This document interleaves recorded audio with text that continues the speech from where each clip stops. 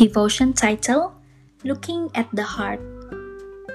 Scripture reading taken from 1 Samuel 16 verse 7.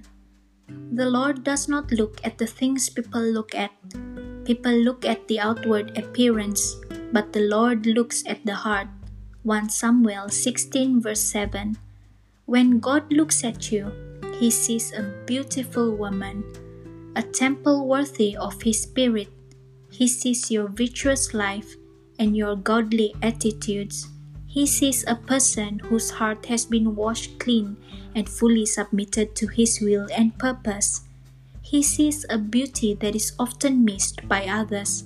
He sees an inner beauty that transcends any physical characteristic, good or bad. God sees you as you really are. Thank you for listening, and God bless.